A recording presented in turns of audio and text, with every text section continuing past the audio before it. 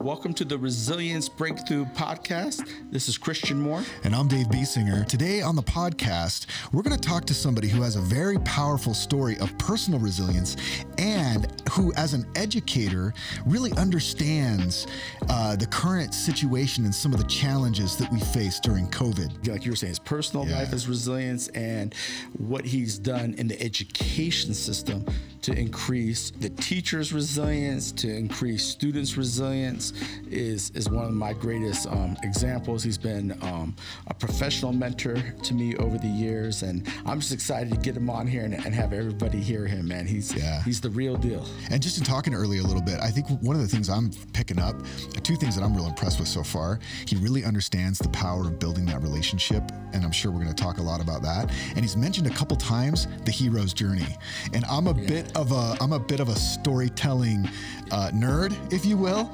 And so the fact that he's familiar with Joseph Campbell's work and the hero's journey, I'm super excited. Absolutely. I mean, he himself has been on the hero. He is the hero's journey. He is the hero. But what I like about it, I appreciate you bringing up the hero's journey, Dave, because early is somebody who has, again, been on that hero's journey himself, but he really, and I'm sure he'll talk about it, he helps the students understand how they can take their pain, their opposition, their suffering, and create a productive outcome with that. And that's something, part of the Resilience Breakthrough. And he's somebody who has taken, the theory of that, but put it in real world delivery of that. So, well, I love it. It kind of goes with a theme that we have so far in these podcasts. And it's like, every person can become the hero of their own story, right? If they just believe something positive about themselves and they feel empowered to craft that story. And so without further ado, let's just get him on here. Welcome to the show, Early King. Thanks for having me. What are the schools that you're principal of right now? What's that organization called? It's called the Youth Connection Charter School. Youth Connection on the Charter west side School. of Chicago. Mm-hmm. How many students are you interacting with on a daily basis? On a daily basis, 220 students. That's a lot of students, man. How do you remember all their names? Yeah.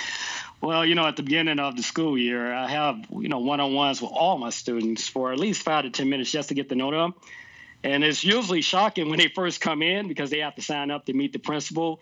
They're like wide-eyed, like, what's going on? What did I do? Because it's not something they're normally used to, having that one-on-one just to get to know them. And what's really amazing, I jot down notes once they leave my office. And when I see them in class, I, say, hey, Anita, how's your baby? John, she'll look up at me and like, how do you remember that? So I do a lot of, almost like CRM, gathering information to actually expedite their relationship building process with them. They know that somebody really cares. So over time, they start to open up and you start to, broaden your relationship with all your students. And they know you're somebody they can go to. So it's weird. They actually initiated a lot of the contact with me because it is an open door policy. That's awesome. Hey, your journey in becoming an educator and now an administrator is an unbelievable journey. And you look at statistically for you to be where you are, and this is something, as a social worker, I study, I spent my life studying, how does someone overcome tremendous challenges and then convert it into what you've done serving, families and children. I would like to start out by having you share a little bit of, my understanding is you grew up there in Chicago, and take us back to the beginnings of your life a little bit and where you're comfortable with. I'd love to hear your journey a little bit. Yeah, like let's play the flashback music, like diddle diddle diddle. Yeah. Well, I grew up on the south side of Chicago. It's called Inglewood. And to this day, it's still one of the most challenging areas in Chicago as far as, gangs and drugs and crimes that's committed in the area. I think it has the highest rate of murders in Chicago, along with the west side, which is the area I work with, the youth. Pretty tough growing up, saying that I grew up as a kid that was impoverished, exposed to lead in the house that caused me to stutter and, have, some physical deformities and drooling as a kid. And, growing up with families that gang bang and, start gangs in the area. I mean, that was really hard to, just keep clean in that kind of atmosphere. And all the people that I have, grown up with, I probably have 2 friends that's still alive. Everyone else is probably dead or in jail. And, thank God I had, I talk about a hero's journey, a hero at 4th grade that, kind of made me like education. I didn't like education because the teachers I had before that, they denigrated me in the classroom because they thought I had a learning disorder. They thought I had a speech impediment. But it was all due to the lead that I was exposed to, which nearly killed me. So, it's really rough, growing up seeing family members and families, dying left and right, selling drugs. That's all year round. I mean, my grandma, I told Kristen, my grandmother sold drugs until her dying day in 87. She was 87 years old, and she still sold, marijuana. So this is what I grew up in, a family side that started Gangster Disciple, and the other side was Blackstone Rangers, which my brother ran. It was just all around me. So I don't know how I'm here, but I thank God that I'm here. And I think I attribute a lot of that to my 4th grade teacher. When you mentioned the lead, I couldn't help but think of Freddie Gray, and how tragic that story was. That's from a few years back, but to have somebody who has lead poisoning and then to have negative behavior attributed to them and then to penalize them for something that they never chose to be exposed to, that's intense. And so first of all, what did that look like for you? And have you had any is it okay to ask this? Like, have you had any long-term effects from that? I think usually I have PDs up front with the team over the summer, and we talk about the hero's journey. And usually I lead the conversation. I expose my hand just to kind of lead and be that I, want people to be, and say, I'm not asking you to do something that I'm not willing to do. And usually I choke up, talking about that, because I think cellularly I still feel that, that teacher that I had in 1st grade really should have, she actually beat us and put us in these different groups based on our skill level, beat us in front of everyone. And students laughing, and it was weird. I had her 1st grade and she got promoted, and she was also my 2nd grade teacher. So I had this lady for 2 years, basically, beating us in front of everyone and denigrating us in our reading group. So, yeah, most definitely I'm over it. But, I think what it has done for me, it actually motivated me to be a champion for students. Rita Pearson said every student need a champion. And I think if, Miss Dame, my 4th grade teacher, didn't come into my life, I would be one of my friends that's dead. I would be one of my friends that's incarcerated, because education is the way out. That's the only way out. And I'm the only one in my community that got a college degree other than my sister, who's a year older than me. Hey, a quick question for you. And I love it, man. That one person, no doubt, that's the X factor. We know that it's that relational resilience that really makes things happen. But I got to ask you a question. I get this a lot. A lot of educators ask me this. You look at, when you were saying you were in high school, you were in the, top, 4 students there in your high school. But, a few minutes ago you mentioned, your grandmother was a drug dealer. You're dealing with gang stuff in your neighborhood. What enabled you, with what was going on at home, in the streets, in the community, for you to be able to focus on education, focus on academics? Talk a little bit about what you had to battle through to do that, the reality of that, because I know a lot of educators who have students in that situation. They're racking their brains figuring out, how do we help kids in that situation? What can you share around that? Well, I can't take credit for it. Most definitely I have to give it up to my mom. Okay. My mom was smart enough. It was her mom that sold drugs, and her sibs that, started the Gangster Disciples and, selling drugs as well. So my mom was really, strategic. She knew that one day I wanted to, study. I wanted to study, some kind of martial art. And it just so happened when I graduated from 8th grade, she put me in Taekwondo. And at the time, it was very expensive, $75 a month, and she had to pay for the first 3 months in advance. And I remember the first day I went there, it was so tough. I mean, I had my nose actually broken the first day. And I wanted to quit. My mom's like, you would not quit until you endure the first 3 months. Wow. I put the money up. You're going to go for the first 3 months. So I'm glad she's seen, she pushed me to go through it. And it was very rigorous. And I think, what we call ADL, a disciplined lifestyle, it was just that. Studies were very important. So we were put around a positive peer culture. Most of us wanted to be doctors and lawyers. We all had the same kind of attitude far as, the work that we had to do inside the school and the work that we had to do far as academically outside of the dojo. So,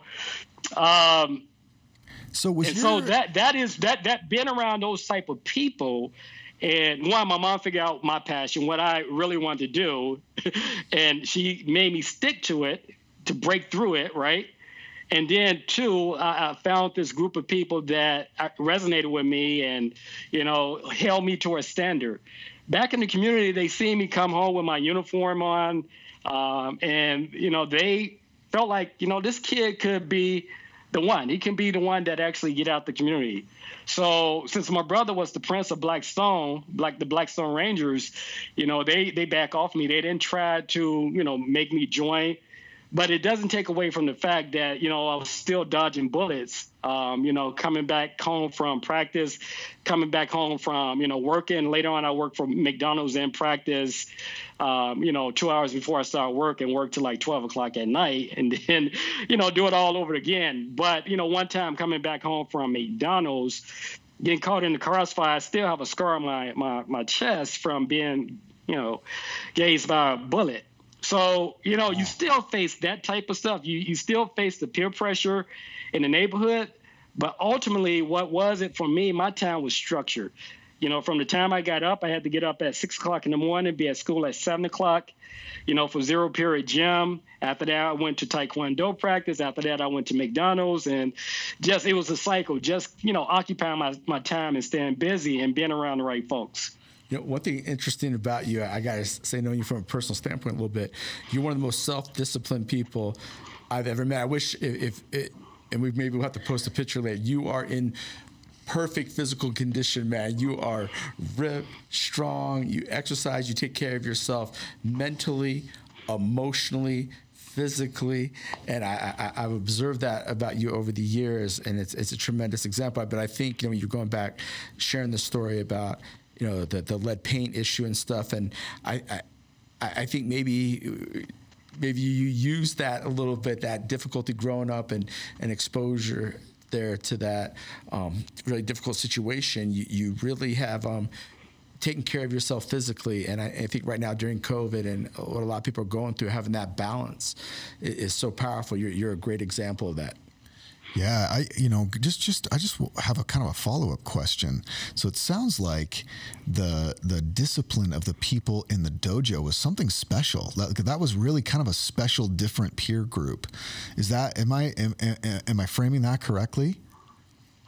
Yeah, it was weird. I always go back to the adult that actually led that group, right? My instructor, he was a Korean guy.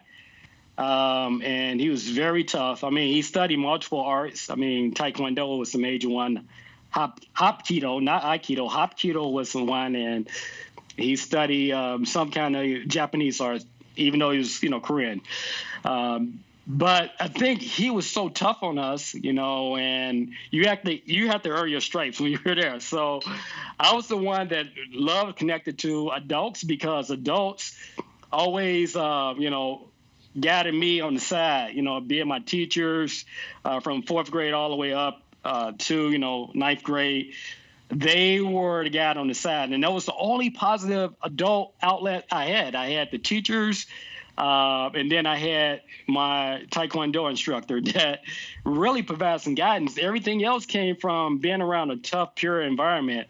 So you almost competed. You wanted to actually not be the worst. You wanted to be one of the top people so you can actually lead in the class. And I mean, probably the first, 6, 7 months, I was one of the top leaders of the class because I really bought into it. So I think that's what it was, the peer culture. We call it PPC, positive peer culture. They did really have an influence on me. I'm always have been the one that don't jump on the bandwagon. After I see the people running east, I'm going to run west. Try to do something different from everyone else because you'll likely get the same results if you do. It sounds like what you're trying to do right now is to be that educator who can help those kids feel a sense of connection to an adult who believes in them and who has their back and who has their best interest at heart. Is that, I mean, what are you doing besides, it almost sounds like you have like a CRM system. It's funny, when you said that earlier, I thought, oh man, CRM, that's customer relationship management system. I was like, it's almost like you're looking at the student like they're the customer. Yeah. Well, they are the people that we're serving. And, we have a fiduciary responsibility to exhaust everything, all resources, all best practices that we can come across to actually give them a fighting chance and provide equity and education for them. Because with the limited resources, some of the things that you get in the north side schools or the suburban schools, you're not going to get on the west side and on the south side of Chicago. So you have to be really strategic how you use resources. Job one always is to build a relationship with the students, because if you can't reach them, you can't teach them. I think that's a phrase that we hear all the time in education, but it's really true. They're not going to let you know what's going on because the facade of, you don't tell about what's going on at home. But when you start to build a relationship with your students, they will open up and actually share almost anything with you, and that gives you opportunity to provide the proper resources to help them get through whatever it is they're going through. So the research shows that if you have 2 or more caring adults, that's actually trying to actively engage students, they're more likely to engage in the process that we call education. And usually the students go from one class to another, and, they kind of get caught up in this just traditional system, this archaic system. And sometimes you just have to stop and really, do things different. So we don't have the traditional stand and deliver type of school. We do a lot of project-based learning, which is connected to real life, issues that's going on in the community. And we look at competencies. It presupposes that students come in already with a set of skills, and we want to maximize those skills and actually help them develop, other skills that they want to develop, not what we say they should develop, but what they want to develop in order to be successful in life. So when that happens, you start to get buy-in from the students. You start to get students hanging out at the end of the day and participating in after-school programs. It's just a beautiful thing to watch when you know that things are working well, as far as, building a sense of community with the students, building that sense of relationship with the students. You can see it, you can feel it when it happens, and it's magical. When you're talking about project-based learning, obviously that model appeals to me a lot, because I'm a very curious person, and I feel like I learn by doing.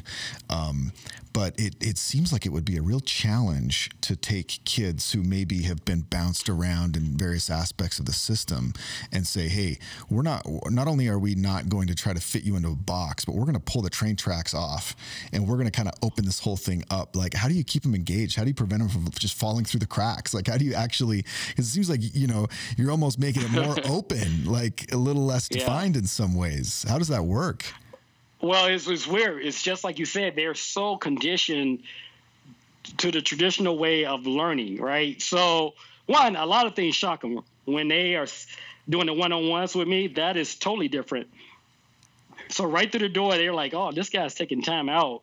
He's the head of school. He's the principal. He's taking time out to meet up with me. And not me, just everyone. He's taking that time out.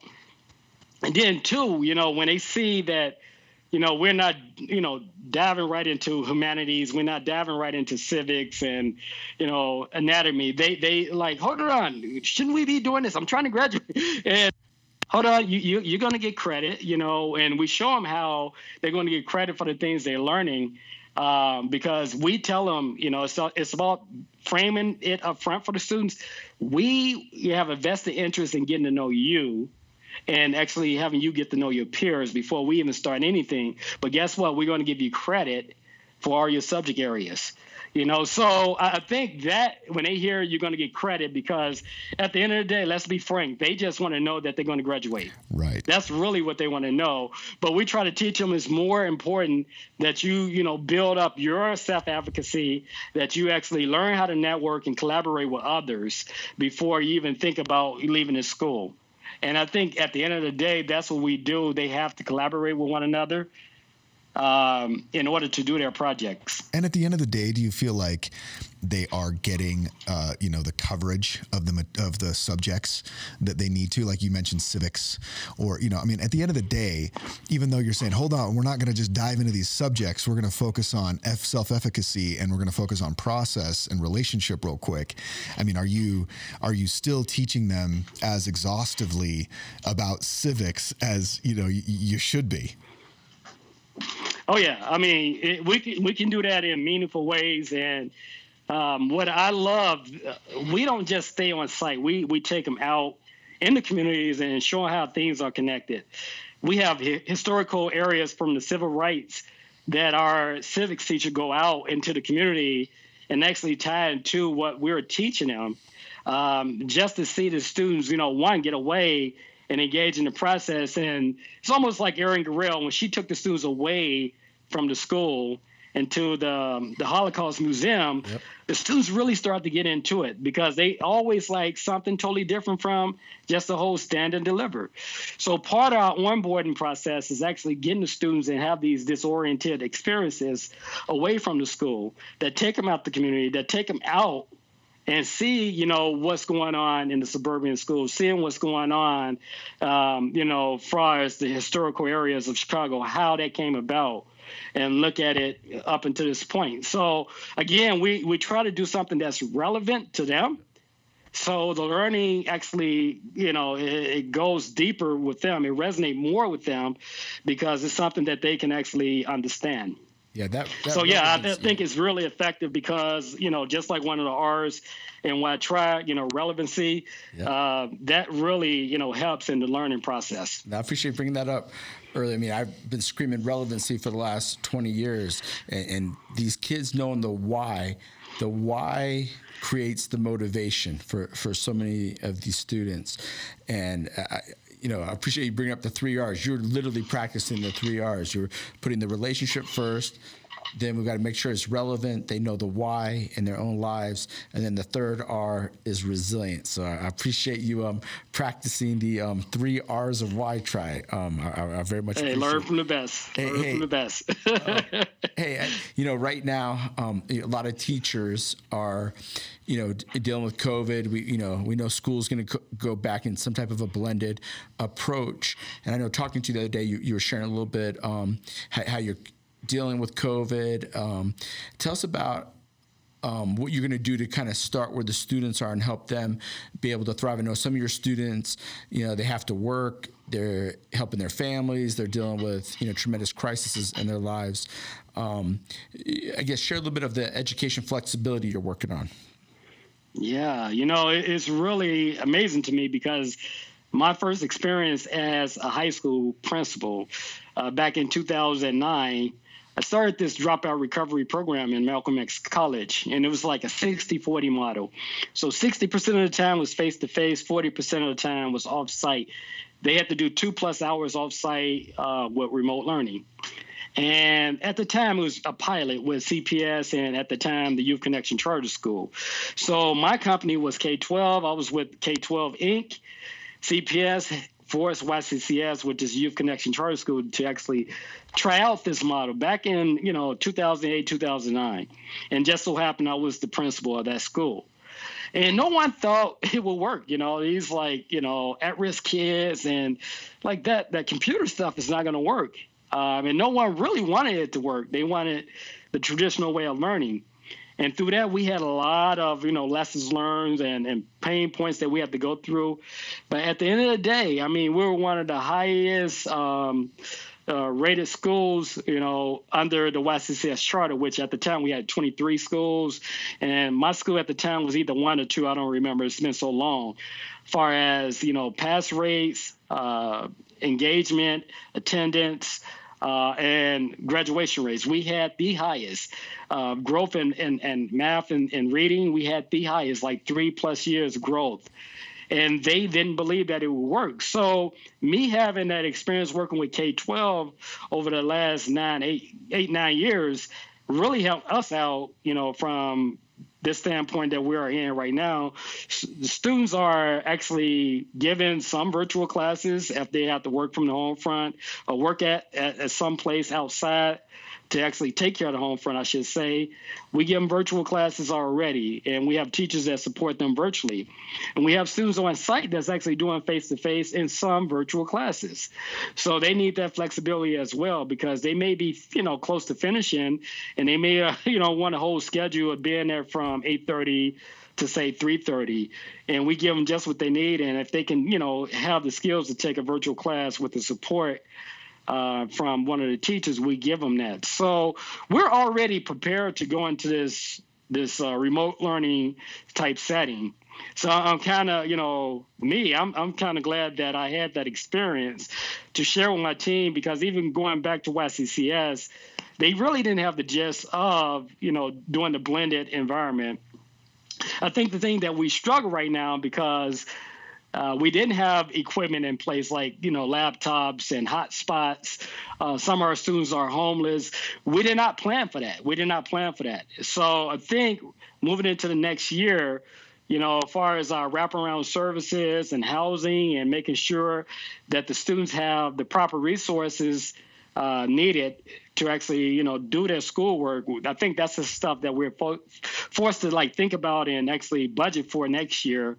And what does that look like, and how do we make sure that all students have accessibility to learning? How are you going to do right that? now, I can just say right now, since students were shocked in the beginning of March, they totally disconnected, and it's really hard to re-engage those students.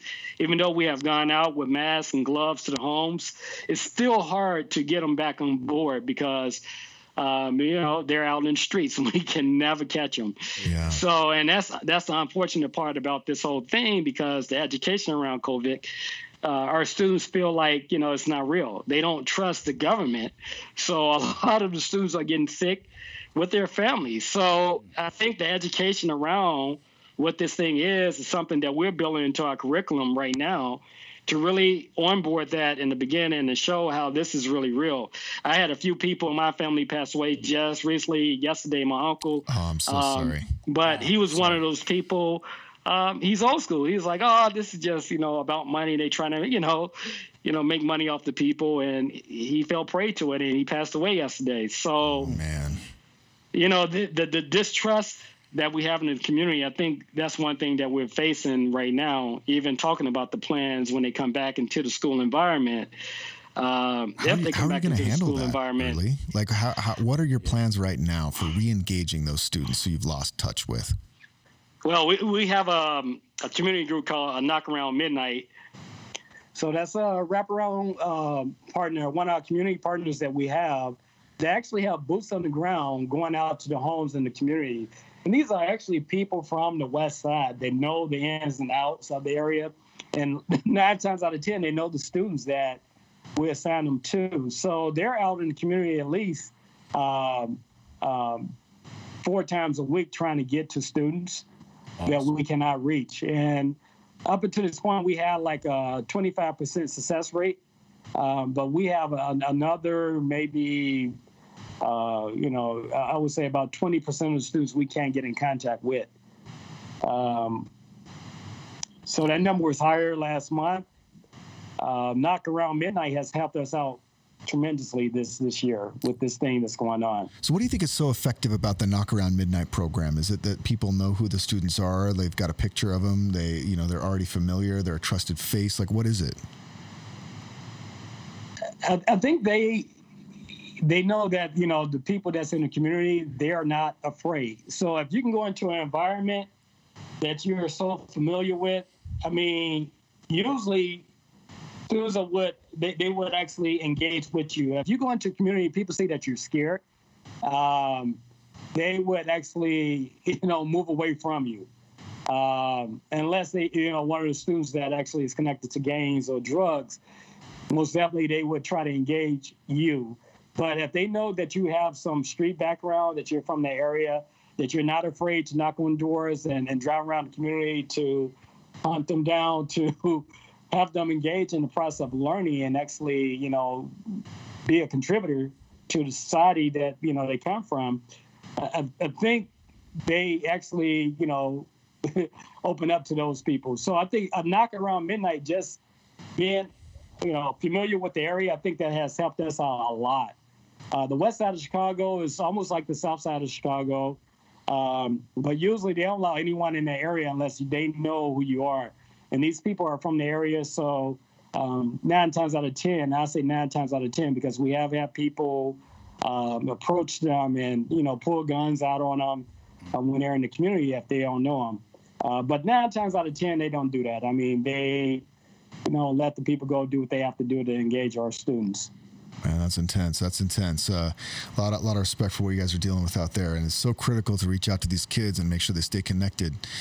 We know from previous catastrophes that if a child misses a year of school, it can have a huge impact on the rest of their life. It can have a long-term impact on their earning capacity. It can have a ripple effect. It can even have a multi-generational effect, right?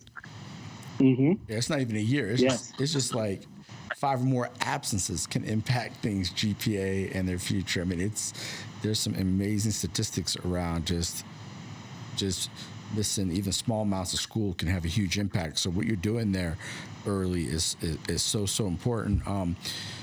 What do you see? Give us a little. I know you don't have a crystal ball or anything, but share with us a little bit. I know you're someone who follows education really close. Share with us a little bit how you see the fall shaking out and some of the specific game planning you guys are doing for when school starts back up. So I think right now what we're doing, we're actually building like a family academic support team. We're doing PD around that. We're building capacity as far as how to make virtual education engaging. Because right now they're just using Google Hangouts and Google Class. But how do you make that really, that environment really engaging to have students show up and really want to participate in the process? And Christian, just from building out the curriculum online virtually, we have figured out some of the ways that we can do that to make it really fun and engaging. Almost as though if it was face-to-face with those students. We can do that same thing in the environment, the learning platform, the Google Classrooms, the Google Hangouts. So I think that's what we're doing right now. We have the students that we will retain, which is about 75% of the students. We would do more training with those families over the summertime to really have them understand what blended learning is. Because there probably be some opportunities after the first semester to have some face-to-face contact, but we want them to be able to be, fluent at working and navigating the online system. Yeah, I want to go back to something you mentioned a minute ago, and you mentioned making the learning experience more engaging than just using, Google Classroom and Google Hangouts. So if you were just to hand, maybe just 1 or 2 real simple strategies to the educators who are listening to this podcast, what would you recommend that they do? Well, I always say WIFM, what's in it for me, right? The students they want to know what's in it for them. When my students been, from, 16 to 21, they all really want to work. And, some we have had 4 that want to go to college, right? But they want to make money. They want to know how they can actually help the home front. So what we do, we advertise. We have our community partners like Coke. We have some community partners with Reynolds Wrap and Kellogg's that actually help our students with these paid internships so they can develop skills. When the students see that they can actually work and also get credit for work and work-based learning, because a lot of skills we're looking at, they're learning in the work environment. So they can get a 2-for-1, they can work, get paid, and get credit. They really buy into that. And the way we get the students engaged, if they stay with us for the first 2 months, the research shows 6 to 8 weeks, they can really have a gist of what we're trying to do to buy into the curriculum and some of the programming that we're doing at the school. They're more likely to stay with us. And this is just from K-12. When I was working with K-12, we did a research on how to onboard and keep students, retain the students throughout the year. And that's what we did. Part of that was actually providing jobs. Part of that was offering laptops for free. If you stay past 8 weeks, you get to keep your laptop. Nice. And you keep it forever. So that was like a big thing for the students. They wanted to know when I'm going to get my laptop. They wanted to know, when can I work, Mr. King? If, I passed my 8 weeks, could you place me on the field? So that is like a big motivator for our students. And again, those students that have participated in work-based learning, you can see them transform over the years. It's just amazing to see them, doing the schoolwork and also working off-site at these different companies. And they just totally change the way they look because they're building their self-esteem. And not only that, they get some kind of certificates. Just going through the onboarding programs at, just say Coca-Cola, they have to go through a training and get certified to actually continue to work there. So that could be a lifelong career for some of our students. UPS, it can be a lifelong career for some of our students. That's awesome. The reality. All of them are not going to go to college. All of them are not going to go to the military. But I think, getting ahead of the curve, just, placing them out in the field and having them get their feet wet before, having them drop off and get high school diplomas and just send them on their way, that doesn't work anymore. We have to actually build that into the school program. So one of the things I love about your approach early is it's almost like you're taking some of the best principles from organizational design and from the corporate world, and like how do you build in good incentive structures, right? And how do you identify key milestones and then get kids over those milestones? I mean, these are all very rich tactics that HR managers and people who work in organizational structures, they employ those tactics to try to maximize employee retention so that they can maximize profits for shareholders. But very few people are bringing some of those tactics into the education system. So how did you learn those principles and get inspired to bring those into the education system? And I think it started a long time ago. We always have to know where the students are as far as their psyche. And what we do like student satisfaction surveys every quarter. So we do it every 2 months. Students have the opportunity to actually tell us how we can do better with them and tell us what they want as far as our school programming and tell us what's really working. So I learned that a long time ago just to have them tell us what they want. So have a choice in education, have a choice in career and programs that they want it built into their school structure. So I think that is part of what really helped us out, just to kind of know what the students want. Because it's just like you said, they're the customers. You need to know exactly what they want to do and not just try to shove it down their throat. So student choice is like a big thing for us. Student choice and voice is a huge thing for us. Our student council, they gather a lot of information from our student body. We have a anonymous Dropbox strategically placed throughout the school. We have like 5 of them throughout the school. They can just drop anything into that box anonymously, and we can get that information to figure out what's going on. Good, bad, indifferent. We get the information, and it help us out throughout the year. Yeah, Earl, I love how you're giving, these students a voice. Empowerment comes from being able to express yourself, to feel heard, and what you're doing to empower those students, and it is amazing. I love, this concept. Make sure I heard this right. It's what's in it for me. Is that what you call that? Yeah, WIFM. Yeah, what's in it for me? What's in it for me? Yeah, and I think that you're bringing powerful relevancy to these students. I think that in combination with, I know you guys have great academics and what you're doing with, online learning and a blended approach and stuff. I think that's going to, you're going to reach a lot of kids that wouldn't be reached. And it's an honor. Where we've been blessed, we got to give back. And you and me both know what rock bottom is. We know what it's like to be scared to death and have anxiety and worry about our families, worry about how we're going to survive. And if you guys only knew what it was like to be a kid in braces, both my knees were knocked. So I had a crooked walk. I was stuttering and drooling. People tripping me, and spitting on me, making fun of me, as a kid.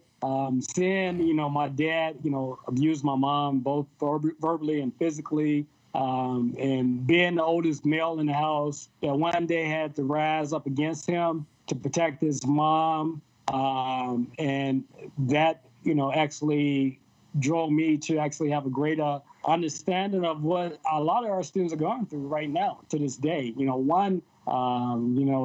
lot of domestic things go on, be that physical, sexual, verbal, they see a lot. They see a lot of domestic stuff going on, people getting shot, just like me, seeing people, friends get shot in the head right in front of me, so those things don't leave you. But I remember just figuring out, like, when I had a hit on my brother, he was, Blackstone Ranger, I remember, praying, saying, work through me. And I was slated to go off to medical school at that time. It just so happened, I never expected to go into education, but I realized once, I was pushing this direction, while I was pushing the direction, I asked if I can make a difference.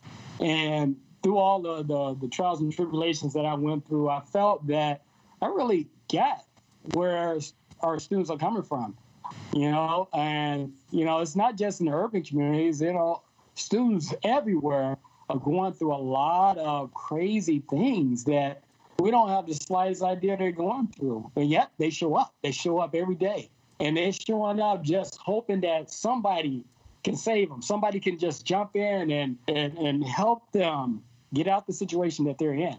So for me, it is about being resilient. It is about, never giving up.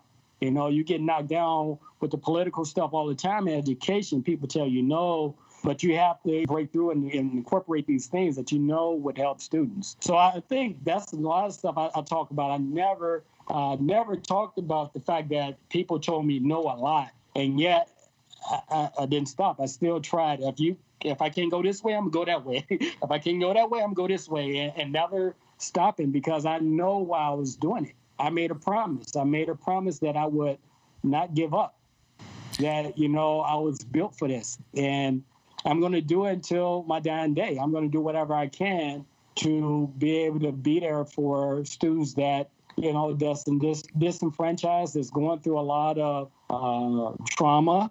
I'm going to continue to be there in whatever capacity I can until I die. Well, that's a beautiful thing. That's a beautiful thing.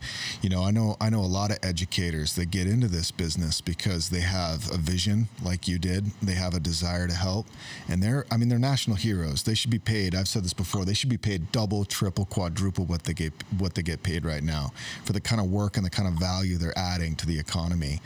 But, oftentimes as educators get into this and they get into the politics and the bureaucracy, and, they just get kind of burned out and they get, fatigued with, what do you do to keep yourself refreshed? What do you do to keep the educators who work with you refreshed and engaged and kind of hold on to that vision when it gets hard? Yeah. So self-care is really important. If you are not good to yourself, and if you're not healthy yourself and whole, you can't help anyone. You can't help your team. You can't help your students. So for me, I think, working out, I work out at least 4 or 5 days a week. I told you I practice Aikido 2 or 3 times a week. I do transcendental meditation twice a day. So I do a lot of things that actually help me keep center and some kind of sanity in order to go there and actually be there, show up for my team, show up for my students, who I also call my team.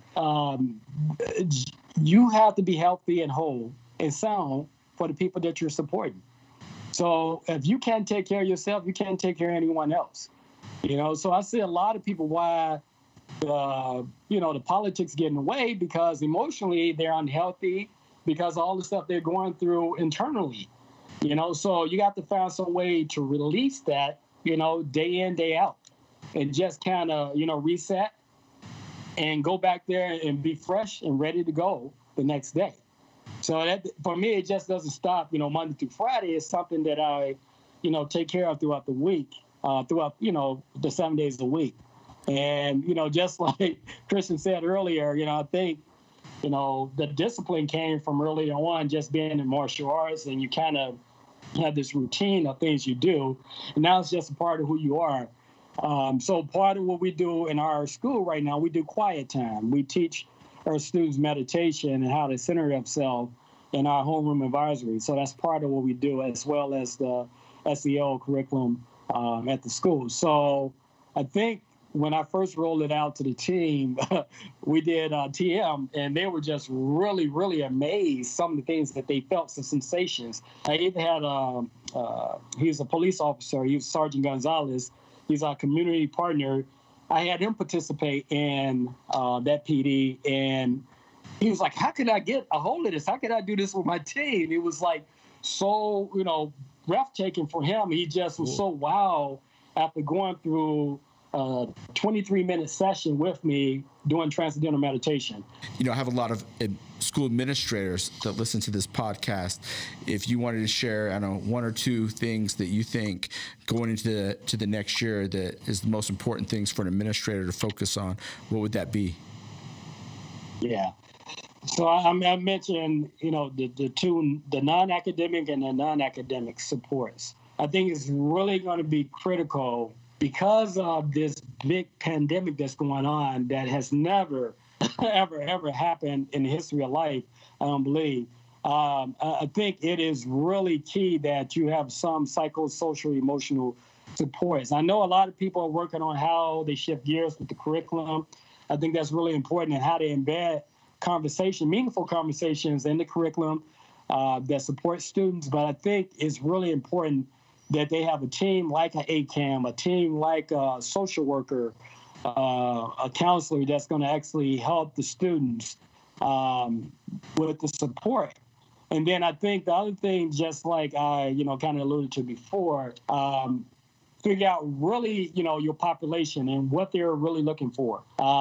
Some schools may have different things. You're actually a post-secondary school. Our school is called College and Career. We have, IT and coding. And that's based on our student survey. Believe it or not, a lot of students want to do something with 3D printing and robotics. So we embedded that in our program. So if you're marketing to your students or trying to figure out what your students really, really, really buy into, and you can get the most bang for your buck as far as traction and engagement, I think we need to know what the students need to thrive in their environment. So for us, it's this career pathways. We have to have that in place, with the caveat that, we have 27% of our students going into college, and about 13 that's going into a military type of setting when they leave school. So we have all these different programs in place to address that. And how do you do that when most of the students are working off site? Right now, it's the time to gather all your community partners and actually create your linkage agreements to have all those things in place, when you start in August and September. I actually would like to take a trip back to your own personal story, because what you bring is so unique, and it has to come from your experiences. Going back to about 2008, I worked in social services, and at the time, I was the director of a residential treatment facility, and also I helped, start what they call the academy, a new school system within those residential settings, more like a therapeutic day school, because I had that background earlier on in my life. And I remember they had some struggling programs, and I was working 2 jobs. I was working 90 hours a week, 45 at one, and then overnight at another residential facility 45. And then the CEO of the program came to me, asked me, hey, I see what you have done with some of these programs, and I heard what you've done at, the Jewish Children Bureau. Most definitely, I would like you to actually, take on this challenge and turn around some of our programs that didn't work. It was like some of the highest profile programs they thought that they can actually build into their programs, and the students and the residents, they were just running amok around the resident, and they were like, breaking into offices. And I came up with a system to actually stabilize a few of their programs. And probably after 5 years, the CEO kind of reneged on, the promotion he had gave me and, some of the compensation. And it kind of forced me to actually start to move on. And at the time, I was going to work for a K-12 school as a director of operation. And one of the guys, he was one of the senior VPs. He interviewed me with the head of school. And the interview went so well, he took me from that head of school. It was a school called CVCS in Chicago, which was a K-12 school. But they were starting this dropout recovery program in Malcolm X College. I did so well in that interview, he wanted me to actually start that school as the head of school. I'm like, I have never been a principal. I helped build programs, and I ran some therapeutic day schools.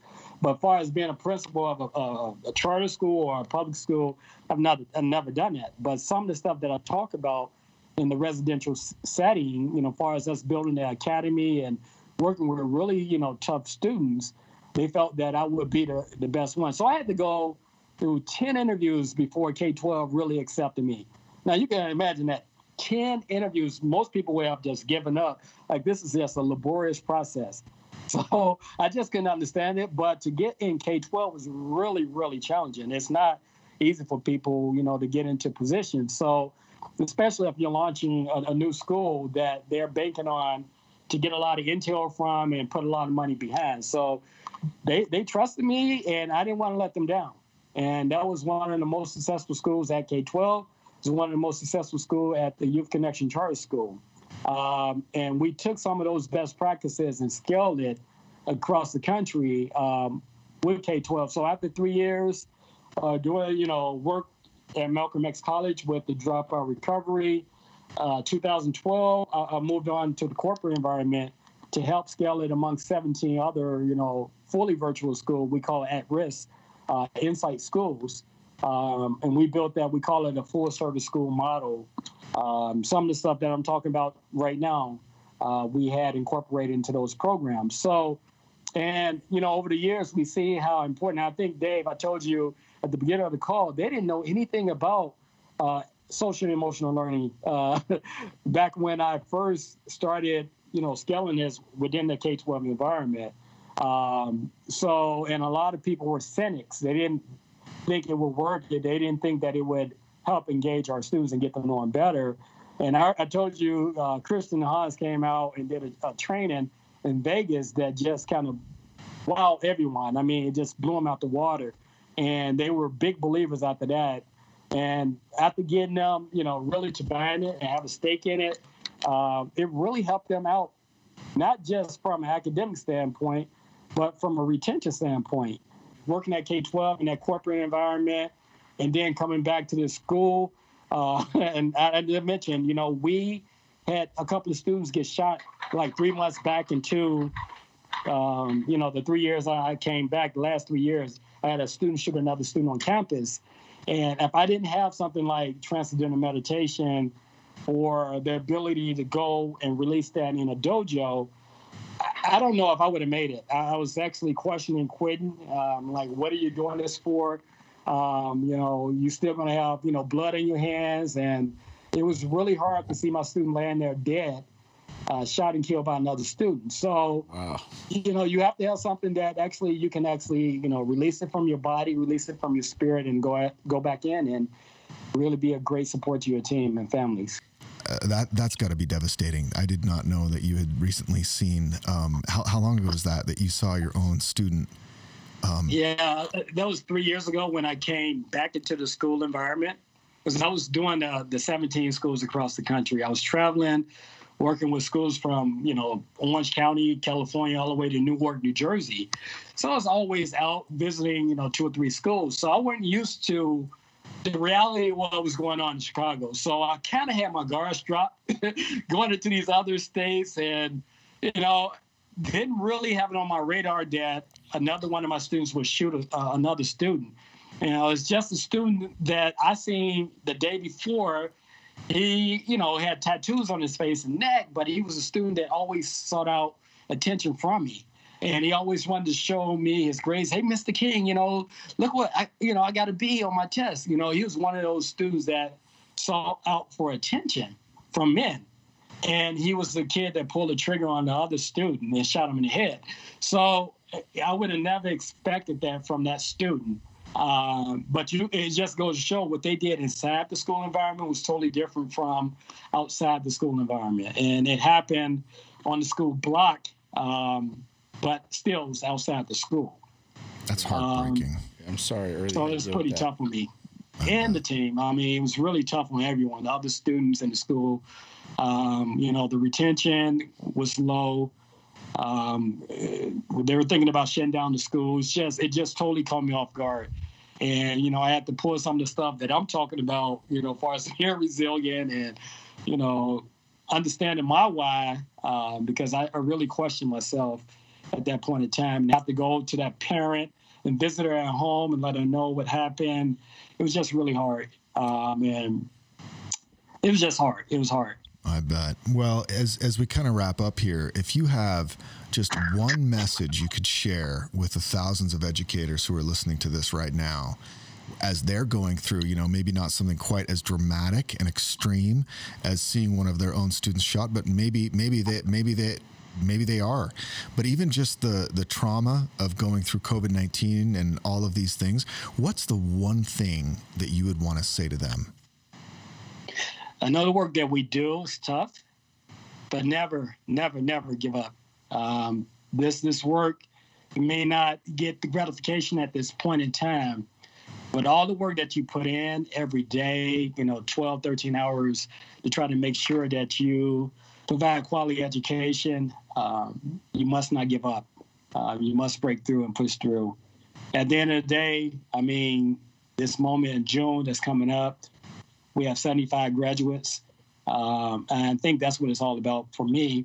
All the stuff that we went through, even before COVID-19, it's tough. And this time of the year is really where you get to feel like everything is not in vain. So I'm probably preaching to the choir, but, we can't ever, ever, ever give up. Never give up. I think the martial artist in you, it just seems like it weaves its way through your entire way of being. Talking to you is just like looking at a calm, blue, tranquil ocean. Maybe if we could do Aikido if we put on hazmat suits, Right. Hey, thanks, Early. Thanks for taking the time today. Really appreciate it, man. And we'll be in touch, man. You got it. Thank you. Hey, you're the best. Thanks. Bye.